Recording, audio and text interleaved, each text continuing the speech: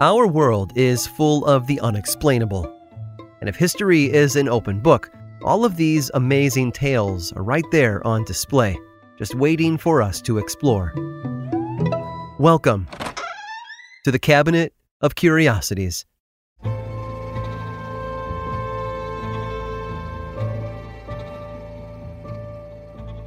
Some guys just feel like they have something to prove. How else would you explain someone like Geoffrey Hudson?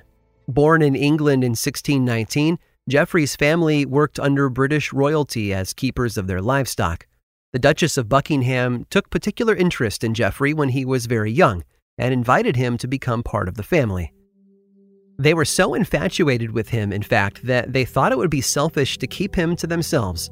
Months after Geoffrey joined the Duchess's household, he was presented to King Charles I and his wife, Queen Henrietta Maria, at a grand feast in their honor.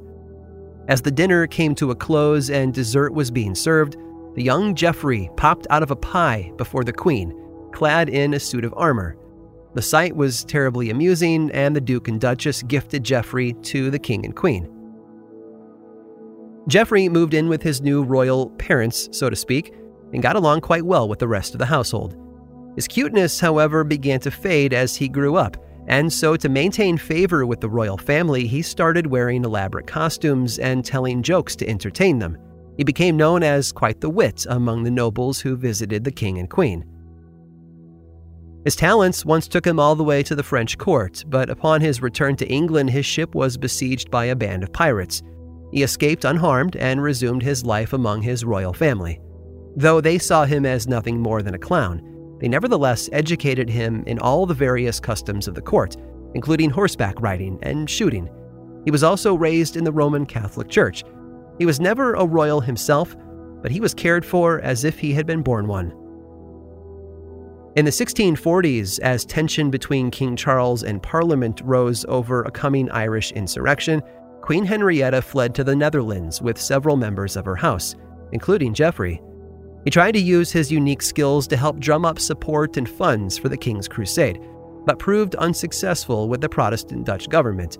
With no other way out of the coming war, the Queen returned to her husband, who had already begun to fight. The war grew more violent in the subsequent months, and the Queen knew that she had to get out if she hoped to survive. Just as she had done before, she gathered her courtiers and Geoffrey, and this time escaped to France, where he eventually grew tired of being her court jester. He stopped performing and started standing up for himself. It's unknown exactly what transpired between Geoffrey and the brother of English Baron William Croft when he was there in France, but it had been offensive enough for the young Mr. Hudson to challenge the man to a duel. The Croft brother, thinking the whole affair nothing but a joke, arrived with a kind of 17th century squirt gun, an insult to Geoffrey. When the time came for them to draw their weapons, Geoffrey aimed his pistol and fired at the arrogant Mr. Croft. A bullet hit him square between the eyes and killed him. Unbeknownst to Geoffrey, dueling was considered illegal, and seeing as how he had murdered a man from a very powerful family, he was quickly sentenced to death. Thankfully, at the last minute, Queen Henrietta managed to step in and get his sentence commuted. Rather than hang for his crime, her surrogate son was exiled back to England. Geoffrey led a fairly charmed life, especially compared to others in the royal court. The Queen often looked after him as though he were her own child, and in a way he was. At least that's how she saw him. Geoffrey, however, didn't see it that way. To him, he was no more than a pet, a novelty, something to amuse the rich elites. You see, Sir Geoffrey Hudson was only 18 inches tall. What happened to him in the months following his exile is largely unknown to us. However, it's been noted that he was captured by Barbary pilots and shipped to North Africa, where he was entered into slavery for 25 years. During his time there, he was said to have grown to 45 inches tall, putting him at a final height of 3 feet 9 inches.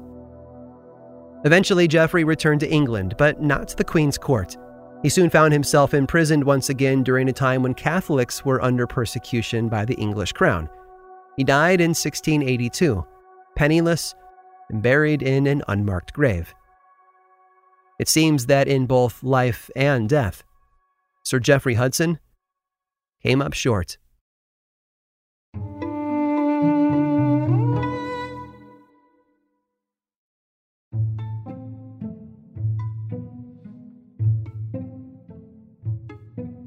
George and Sylvia Stickney didn't have it easy. Living in 1830s Illinois, they were considered a bit odd, though they could hardly be blamed. Their lives together had been defined by tragedy. While they'd had 10 children together, only 3 had made it to adulthood, and the deaths of the other 7 had affected them in ways others could just not comprehend. They desperately longed to see and talk to their children again, and that desperation drove them to explore more spiritual avenues of communication. Through their extensive research, they believed the dead could speak to and through the living, using others as vessels for their messages. However, friends and neighbors didn't know what to make of the Stickneys' new belief. They considered it devil worship. Others ran from anything having to do with ghosts or spirits.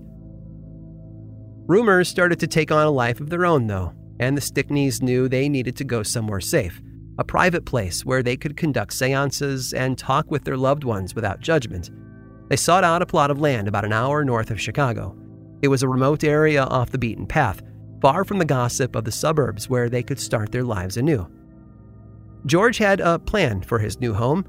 It would be 2 stories tall, with all the living quarters constructed on the first floor.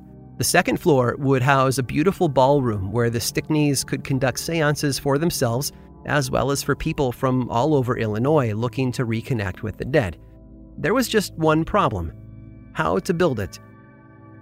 During their investigation into spiritualism, George and Sylvia learned that spirits often got trapped in corners, unable to pass through the house unhindered. To mitigate that problem, George came up with a unique floor plan: no sharp angles. Every room in the house was designed without 90-degree angles, thus allowing ghosts to move about freely along their circular walls. This is clearly visible from the outside of the home, which has been fashioned out of brick with rounded edges. The Stickneys lived in near solitude, except for those occasions when they would assist the grief-stricken. After George passed away, Sylvia continued to live in the house and conduct seances on her own.